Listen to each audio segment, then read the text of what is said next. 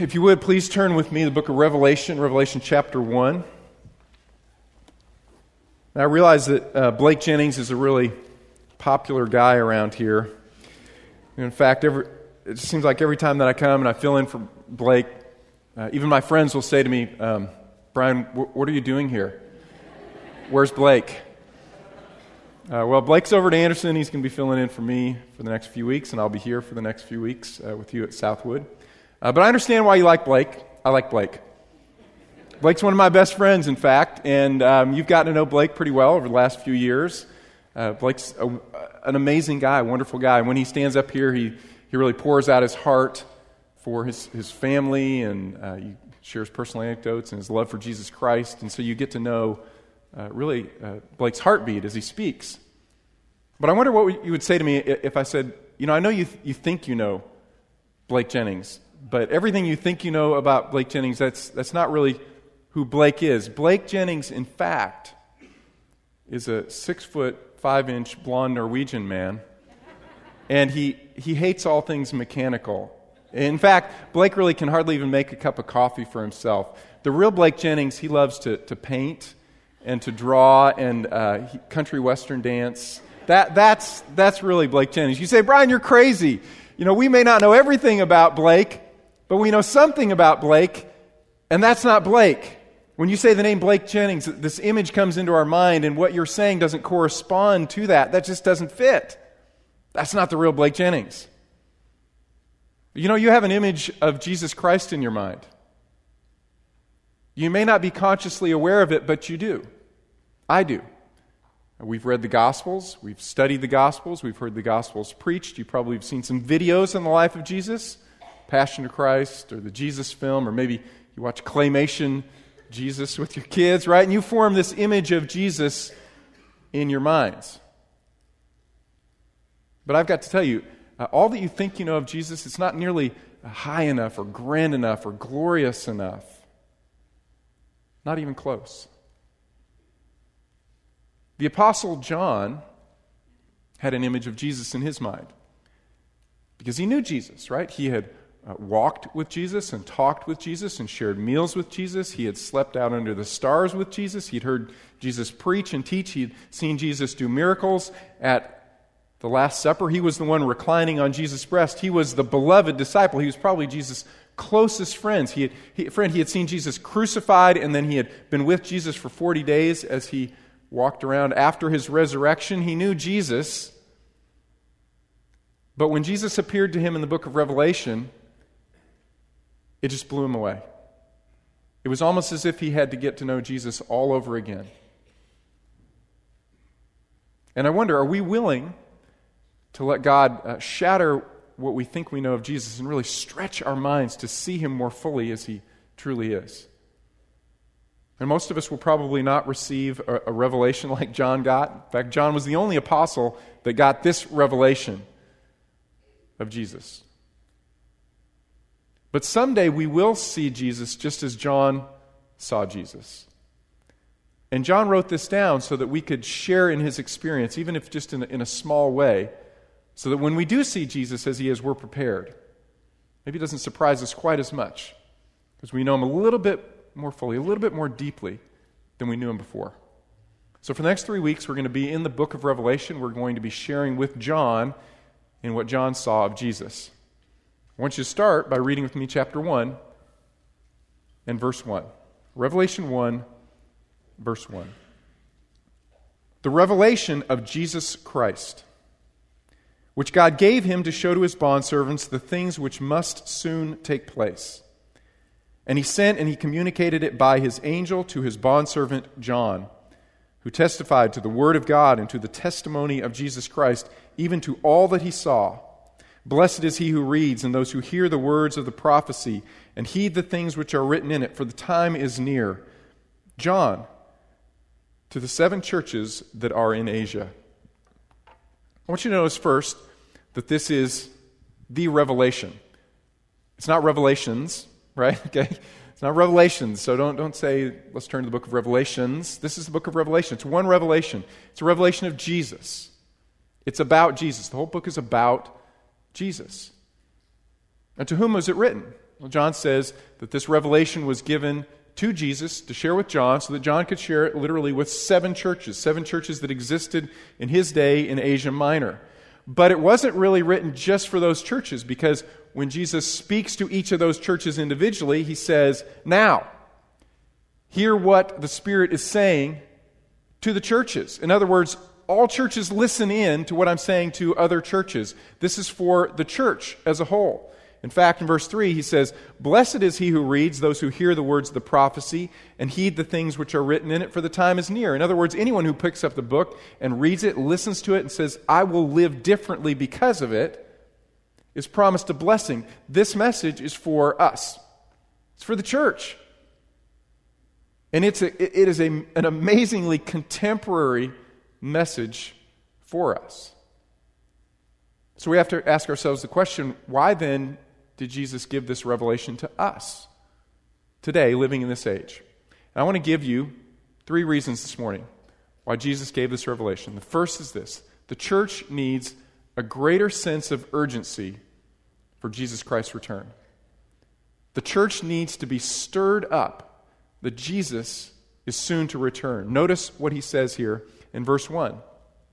This revelation of Jesus Christ, which God gave him to show to his bondservants, the things which must soon take place. What things? What things are about to occur? And the message of the book is summarized in chapter 1, verse 7. It says, "Behold, he is coming with the clouds, and every eye will see him, even those who pierced him. And all the tribes of the earth will mourn over him. So it is to be. Amen." This is a summary of the entire book of Revelation. What the book of Revelation is about, it's a revelation of Jesus Christ, and Jesus Christ is about to come back. And it could happen at any moment. And when he does return, human history as we know it will be wrapped up. The final chapter will be written, and all the kingdoms of the earth will be set aside fully and finally and completely. They will be done. And the kingdom of God and of his Son, Jesus Christ, will be established on earth. Behold, he is coming with the clouds, and it's about to happen. Behold, I am coming quickly, quickly, quickly. Church, if we understand how events will end in human history, then what we understand is that at any moment in time, the church could be snatched out of human history, and the clock could begin marking the final 7 years before Jesus returns and establishes his kingdom. And the point of prophecy as a whole, not just the book of Revelation, but all of prophecy, is to give us this sense of urgency, the imminency, that at any moment in time, God could begin that final process and wrap up human history and send his Son. And as a result of that, we should live differently today. Now, isn't that true? When you know time is short and you have an urgent task, don't you change what you're doing? You set aside all superfluous tasks. You set aside other things. You say, well, I don't need to really worry about that right now. I have to get this done because this is important, and I've only got a limited amount of time, and so I get focused. Now, I suspect we probably have a few incoming freshmen who came early to College Station. There are always a few of you super achievers. We're glad to have you. You know, you come early, rack up a few extra hours, start your freshman year with 60 hours, right? I know they're here, they exist, right? And I want to forewarn you. You probably haven't experienced this yet, but almost certainly at some point in your college career, you're going to enter into finals, and you'll find yourself with an A in one class. You've nailed it. It's solid. All you got to do, you get like a 30 on the final, and you've got that A. You go, good, I'm good to go. Got some other courses, maybe some solid B's and some other A's. You're looking good. But then there's that one course it's been nagging you all semester. You don't really like the subject. You've been putting it off. And you've got a C. And to hold on to that C, you've got to get an 87. Right? I got to lock the C down. I need an 87. So what am I going to do? I'm going to say, let's not worry about these for now. Let's focus here.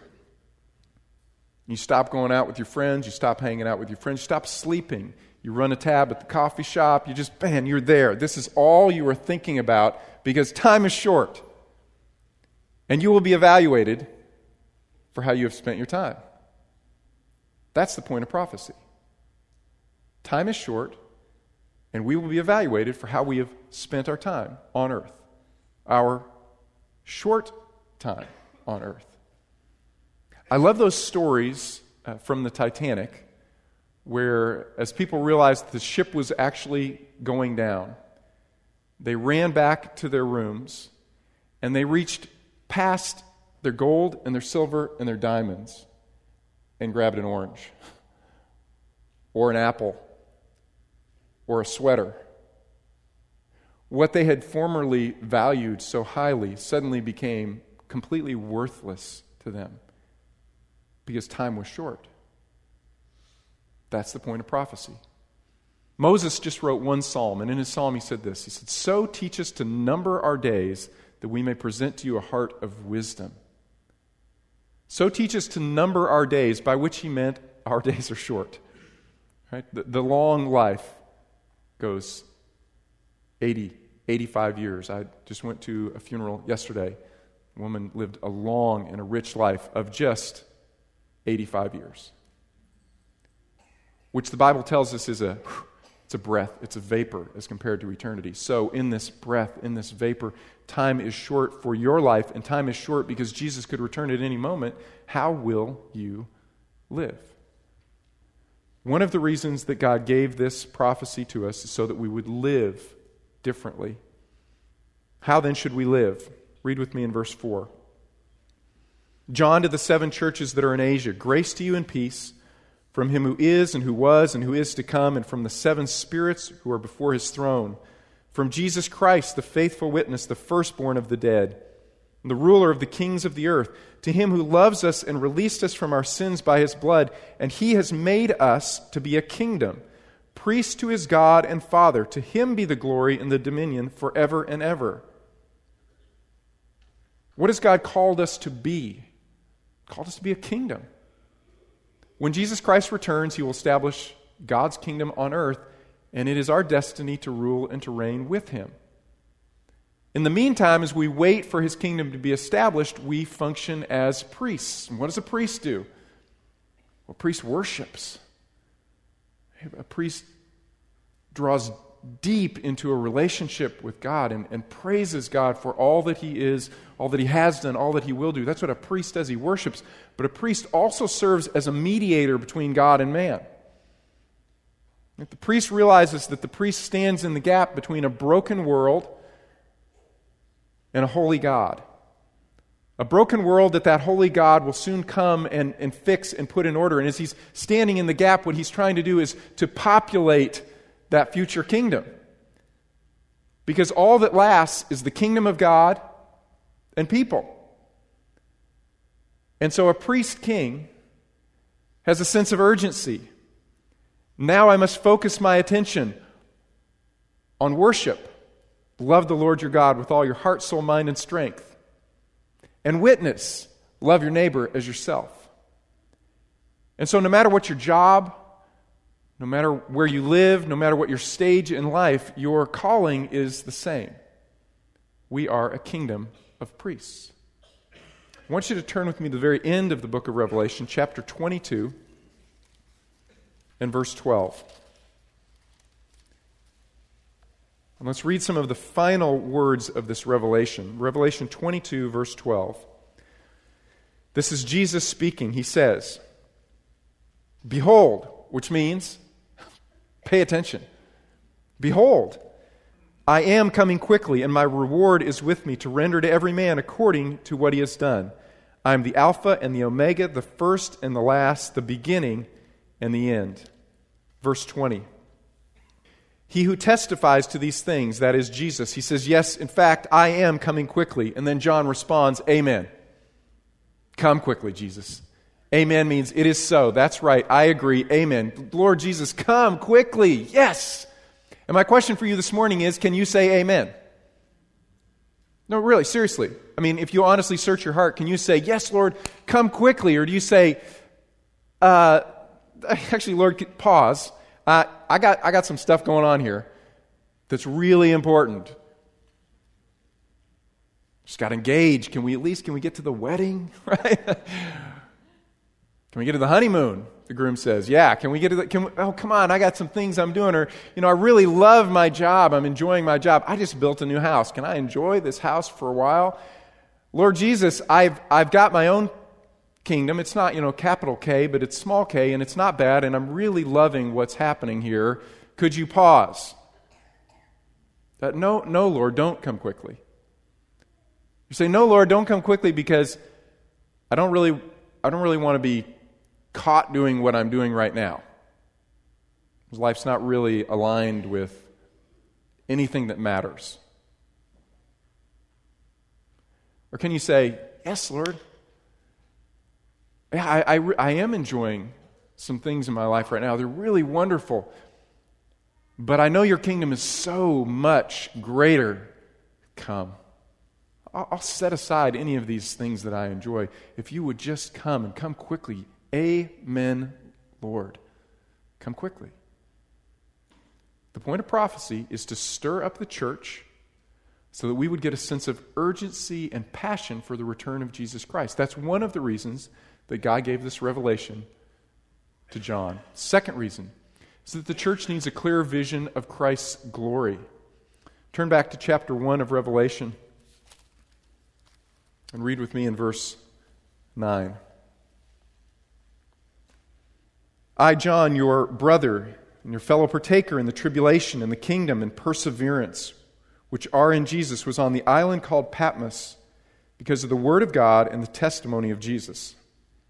I was in the Spirit on the Lord's day, and I heard behind me a loud voice like the sound of a trumpet saying, write in a book what you see and send it to the 7 churches, to Ephesus, to Smyrna, to Pergamum, to Thyatira, to Sardis, to Philadelphia, and to Laodicea.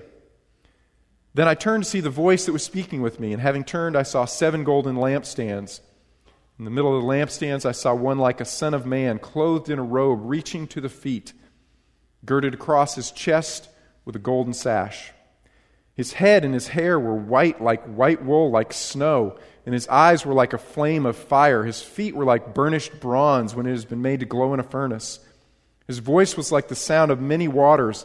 In his right hand he held 7 stars, and out of his mouth came a sharp 2-edged sword, and in his face it was like the sun shining in its strength. This summer, we're studying theophanies, which by now means simply a manifestation of God. 2 Greek words, theos and phaneros. Theos is God, phaneros, manifestation. These are events in human history where God breaks in a unique way to reveal himself or manifest himself. The greatest theophany is the incarnation, right? God took on human flesh, which my kids asked me to explain that, and I can't. I cannot.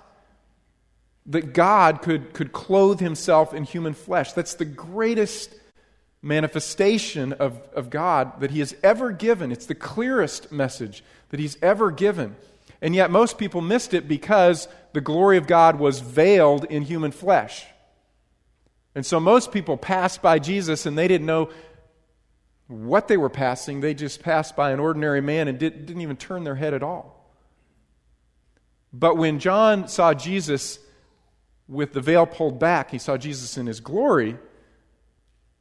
It was stunning. It was overwhelming. It completely changed and altered his understanding of who his Savior was. It's a powerful, powerful vision. But John doesn't actually see something first. First, he experiences something. He experiences the voice of Jesus. If you read with me in verse 10, it says, I was in the Spirit on the Lord's day, and I heard behind me a loud voice, and it sounded like the sound of a trumpet. In the book of Exodus chapter 19, there's another theophany. God revealed himself to Moses and the Israelites and the leaders of Israel. And he called the leaders of Israel to come up onto the mountain to have fellowship with him. It's described like this, chapter 19. So it came about on the 3rd day when it was morning that there were thunder and lightning flashes and a thick cloud upon the mountain, and a very loud trumpet sound, so that all the people who were in the camp trembled. And Moses brought the people out of the camp to meet God, and they stood at the foot of the mountain. And the trumpet that blows there is the shofar. It's the ram's horn. That's the horn that calls people to meet with God. And what God is doing is He blows this trumpet as His voice sounds like a trumpet so loud that it shakes the people physically, that they are being invited to come into the presence of God so that God can reveal Himself more deeply to them. So when John hears the voice of Jesus, it sounds to him like a trumpet because he's being invited into a deeper understanding of Jesus Christ. It's a voice like the sound of a trumpet. He says it's the voice, it sounded like rushing water, just powerful rushing water. It was so loud, it was overwhelming. Now, I think sometimes we imagine heaven, and we think of heaven, it's clouds, right? It's angels, chubby harps, it's quiet, it's peaceful. Maybe it's a golf course, right? It's just chirping birds and sound of the wind. And I'm sure that there will be very peaceful moments when God's kingdom comes, but there will also be moments that are just visually and physically, auditorily just overwhelming. They just shake us. And sometimes some of you go, hey, gosh, the music's just gets so loud over here. I need to warn you, heaven will be louder. From time to time, heaven will it'll rattle your teeth. Like the sound of rushing waters. I'm sure some of you have been to Niagara. You've probably all seen the pictures of Niagara Falls. I can tell you, I grew up in that part of the world. The pictures don't do justice to being at Niagara Falls. But it's not just the sight. The sight is amazing because the falls kind of wrap around you. But really it's the experience of Niagara Falls because you've got mist in your face and you've got beauty surrounding you in the falls and you see rainbow reaching through the mist. But what always overwhelmed me as a child more than anything was just how amazingly loud it was. It's a roar and it's constant. You can't turn off the falls. There's no pause, there's no break. And as you're standing on that overlooked platform, or if you get to go on one of the boats, it's deafening. Don't even bother to have a conversation. You can be standing right next to a person yelling into their ears and they cannot hear you. There's no point in talking about anything else. You just need to experience the fall. Just experience it. And when John steps into the presence of God, he steps into the throne room of God, there's no point in thinking about anything else or having another conversation. All that he is drawn to is Jesus. Eugene Peterson said this: the point of revelation is not to inform us about God, but to involve us in God. It's not just to make us smarter about the data that is God, but to pull us into a deeper love and appreciation of who God is.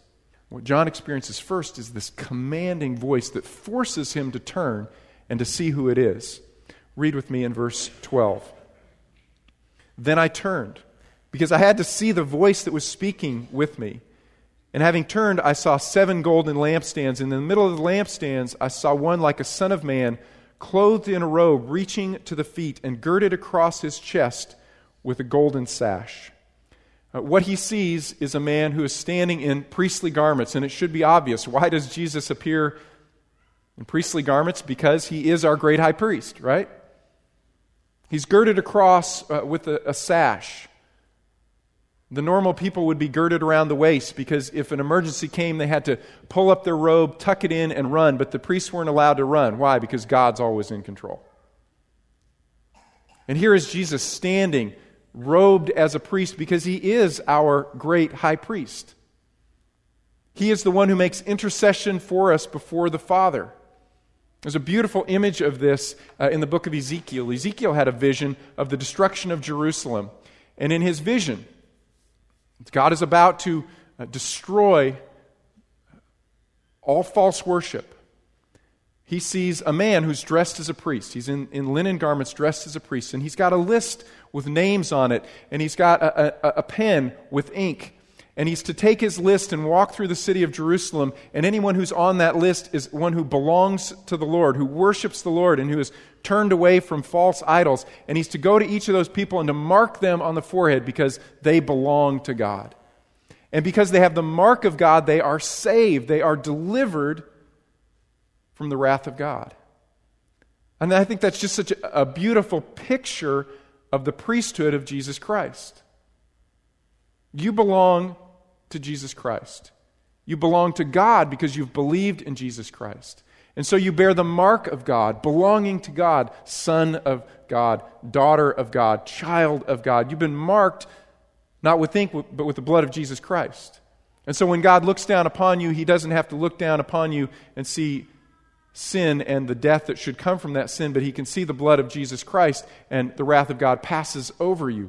That is Jesus, our high priest. And so John looks and he sees this glorious figure whose voice is overwhelming, and realizes this is one who stands between me and God so that I can come into the presence of God. This is my great high priest. Now, why is this significant?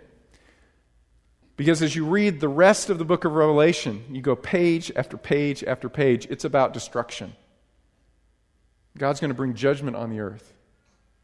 But before He brings judgment, John is reminded that one who will judge is also a priest, and God's longing, God's desire for His creatures is not judgment. His desire for them is blessing. That they would receive the mediation of blessing through this great high priest, Jesus Christ. And so Jesus appears first as high priest. Third, John notices just his appearance. He begins at His head and He moves downward. It says, in the middle I saw, of those lampstands, I saw one like a son of man, clothed in a robe reaching to his feet, girded across his chest with a golden sash. His head and his hair were white like wool, like snow. And you can see that John he's reaching for a description.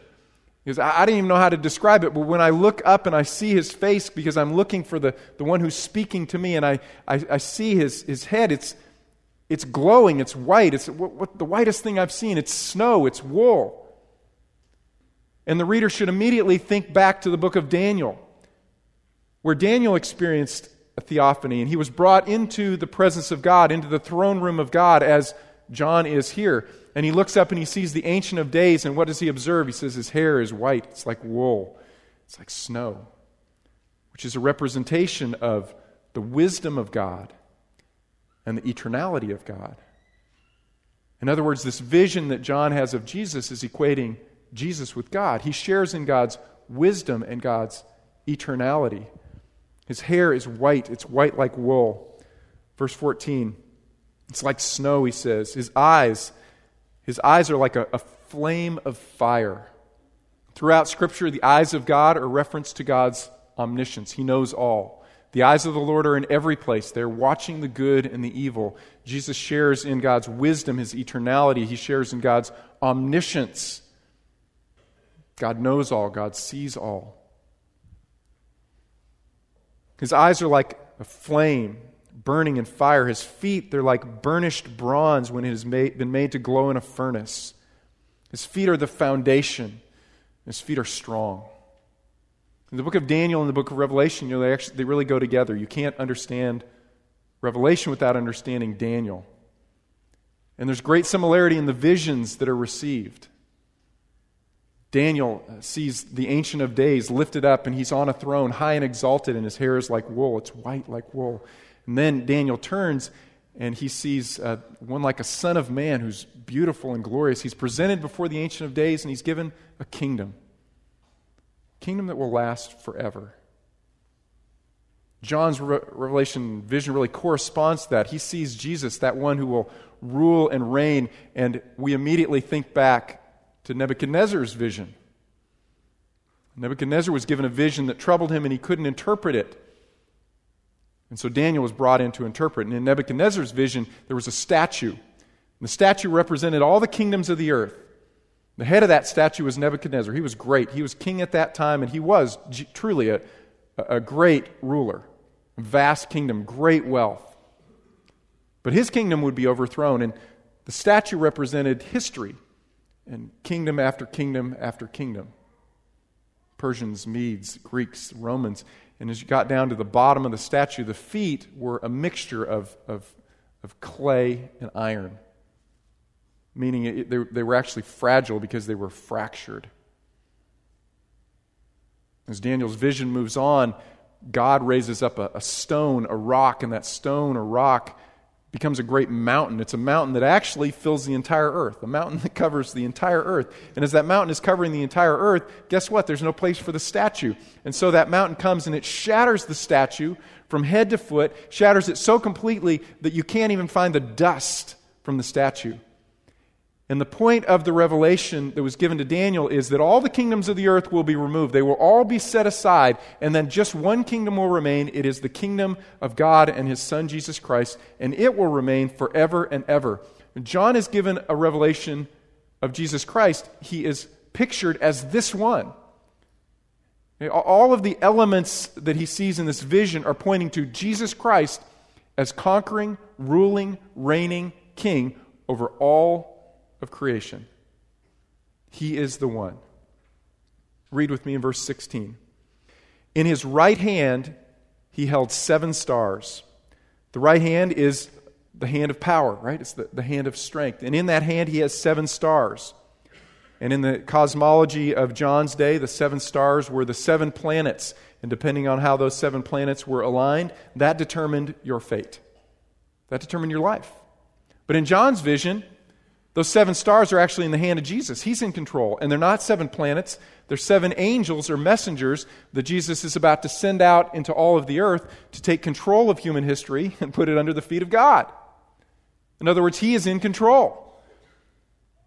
In His right hand I saw the 7 stars held out, and from His mouth came a sharp, 2-edged sword. 2 words for sword in Greek. This is the word for the Thracian or the barbarian sword. It was a big, thick, double-edged sword. It was an imagery of strength. And obviously, Jesus doesn't literally have a sword coming out of His mouth, right? He's not ghastly. It's a metaphor for His strength and His power to rule and to reign over all of creation. And just as God spoke creation into existence, when Jesus confronts His enemies, it won't be a difficult battle. He will speak. You're dead. This is an image of Jesus as ruler. But in the midst of this vision of Jesus as ruler, told that his face is turned toward John, and it's like the sun shining in its strength. Again, verse 16. In his right hand he held 7 stars. Out of his mouth came the sharp 2-edged sword, and his face was like the sun shining in its strength.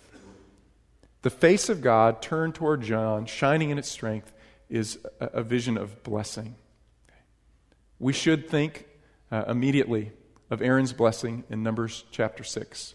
He was told, when you bless the people, say this: the Lord bless you, and the Lord keep you. The Lord make His face to shine on you and be gracious to you. The Lord lift up the light of His countenance or His face toward you and give you peace.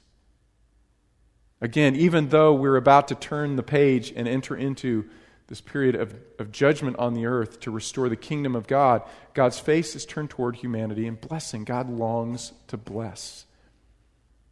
And what the church needs is a fresh vision of the glory of Christ, a fresh sense of urgency that Jesus is about to return. Life is about to change.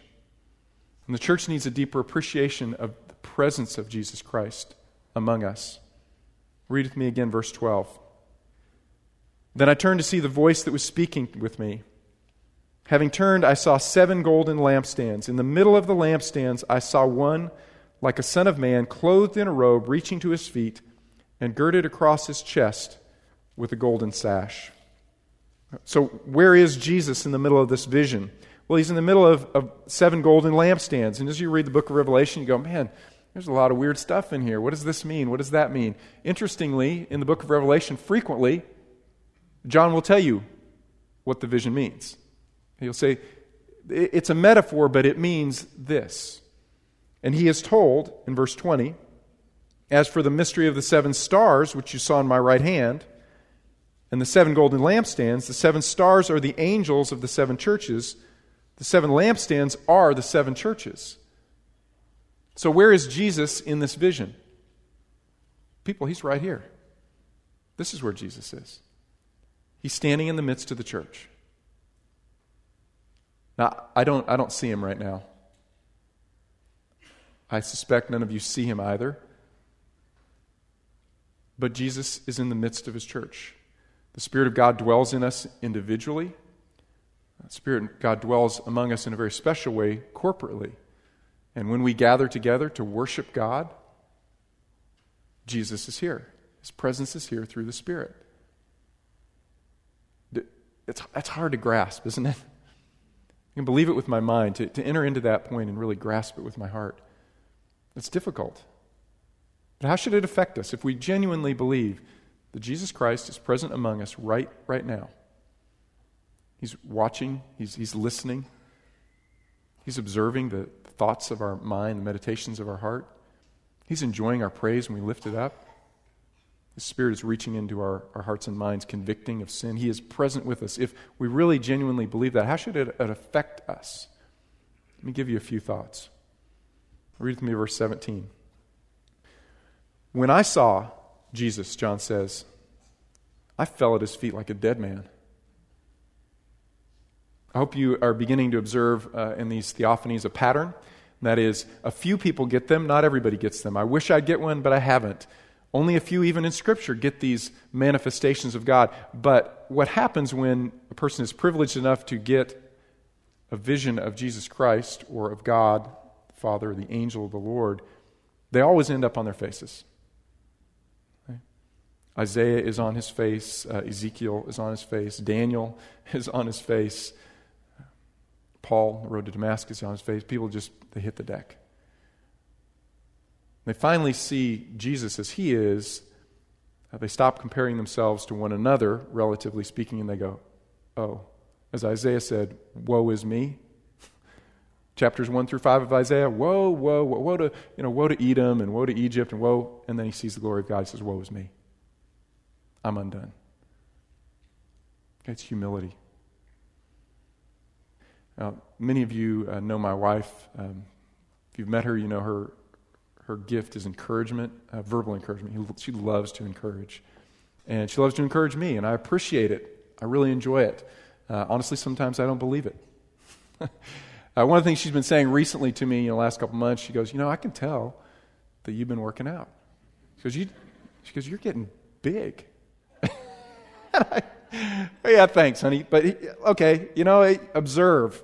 Not big, right? I mean, never have been big, never will be big. I'm okay with that. I could work out really hard and get a little bigger, but not big, right? Because I know big people. I work out at Gold's, and I know several of the Gold's gym trainers. They go to Southwood here. They're my friends, and I say hi to those guys, and I go, that's big. But when I'm standing next to them, nobody says, man, you're big, or you're even getting big. They never crosses their mind, because that's big, that's not, right? But if I compare myself, I don't know, to when I was 14, and I'm bigger. But I live in reality, so I just say, thanks, honey. That's not true. A few weeks ago, my son and I went to A&M basketball camp. They had a one father-son night, right? He did camp for a week, and they had a father-son night. And at father-son deal, they had a dad slam dunk contest. It was awesome, right? They bring the goal down to 8 foot. And whoever wants to, you can do your best slams on the 8-foot goal. And they actually made a video. They gave us a video of our slams, 8 foot, And it was fun. And we finished the slam dunk thing, and then they let the dads scrimmage. And the kids get to watch their dads scrimmage. And I will be honest. I'm looking around at some of these guys and going, I can still take him. I can see, I mean, he may be 5 years younger or 10, or honestly, some of these guys are like 25 years younger than me. But I go, I can still get around. I can still take it to the hole, right? And so we're all, we're measuring up one another. We're comparing to one another. We are. We cannot help it. And then we finish our scrimmage, and we sit down with our kids, and then the A&M team scrimmages in front of us. And we stop comparing ourselves to one another, and we realize none of us belong on the floor right now. I'd be like, what happened? It's fast, it's strong. Goal's back at 10 foot. It's not at 8. When we compare ourselves to one another, we might say, I'm doing okay. Compare ourselves to the proper standard, we say, woe is me. And we have humility. And when we begin to really believe that Jesus Christ is present in our midst, we will become more humble toward God and more humble toward one another. Read with me again, verse 17. When I saw him, I fell at his feet like a dead man. But he placed his right hand on me and he said, "Do not be afraid. I am the first, I am the last. I'm the living one. I was dead. Behold, I am alive forevermore. I have the keys. I have authority over death and of Hades." Second thing we should experience when Jesus is in our midst is assurance. Interestingly, Jesus doesn't say to him, "Get up." John, it's probably good for you to stay there. Stay right where you are. But don't be afraid. Because I control death. And you're not going to die. You're safe. If you belong to Jesus Christ, you're safe. Death can't touch you. When you really experience the presence of God in your life, it brings assurance. Third, it brings purpose. Verse 19. Therefore, John, write the things which you have seen, the things which are, the things which will take place after these things. John, pick up your pen. This is not just for you, John. This is for my entire church. Why? Well, because my church needs greater sense of urgency. I'm coming soon. All of this is going to unfold soon. So church, live differently. When you see me as I am in all my glory, even just a little bit, understand a little bit of what John saw, and we share in that, we say, oh, Christ is so much greater and more glorious than I imagined him to be. The videos don't do justice. I want to worship. I have a deeper appreciation for his presence. It drives me to humility. It drives me to assurance and confidence that I belong to God, but also purpose. Right, men and women, we are a kingdom of priests. When Jesus returns, we will return with him. We will rule and reign with him. Right now, we are preparing for that. How do we prepare? We worship. Okay, we worship. We grow in the depth and the love of our Savior, Jesus Christ. But we also realize all these people around us who may not know Jesus Christ, Jesus wants them to populate his kingdom. Jesus wants them to populate his kingdom. That's why his face is turned toward them like the sun, shining in its strength. Men and women, we need to be busy. We need to be focused about the things that really matter. What I'd like you to do for next week is this. I want you to read Revelation 4 through 5. Read Revelation 4 through 5. Read it multiple times. It's short. Those two chapters are two of my absolute favorite chapters in the entire Bible. So read them over and over again. Just take some notes. Mark out in your margin, what do you observe about who Jesus is and what he has done and what he will do in his pattern. Just make those observations in the margin. And then think for a few moments, how should all of that change how we live today? What in your life is out of line, and so you say, no, not amen, Lord, don't come quickly, but Lord, wait. What needs to be brought back into alignment in your life so you can say, yes, Lord, come quickly. Can't wait. Let's pray. Father, I thank you that you gave this revelation to John, and I thank you that he obeyed you and he wrote it down, and that we can share just a little glimpse through his writing into what he saw. And I pray, Father, that you'd stir our hearts afresh, that we would be willing to let your Spirit stretch and expand who we understand Jesus to be. Father, I pray that you'd create within us a sense of urgency and longing for the soon return of your Son, Jesus Christ. And as we wait, I pray that we would not just worship, we would draw others in to your kingdom. It's in Christ's name we pray. Amen. God bless you. We'll see you next week. Talk about Revelation 4 through 5.